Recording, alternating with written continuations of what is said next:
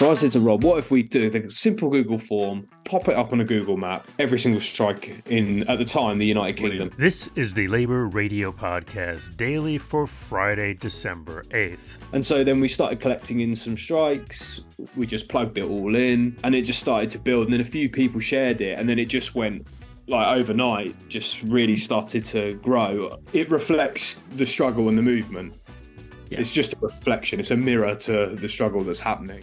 That's from the UK-based Union Dues podcast on the Labour Radio Podcast Network, labourradionetwork.org.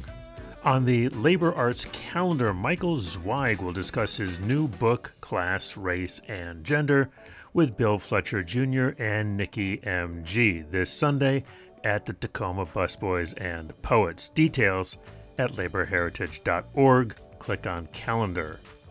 In today's labor history, on this date in 1886, 25 unions founded the AFL, the American Federation of Labor, in Columbus, Ohio. Cigar makers union leader Sam Gompers was elected president.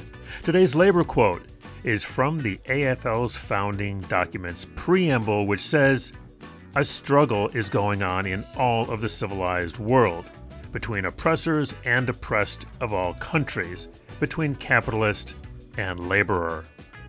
The Labor Radio Podcast Daily is supported by our friends at Union Plus. You can find out more at unionplus.org. This has been Chris Garlock for the Labor Radio Podcast Network.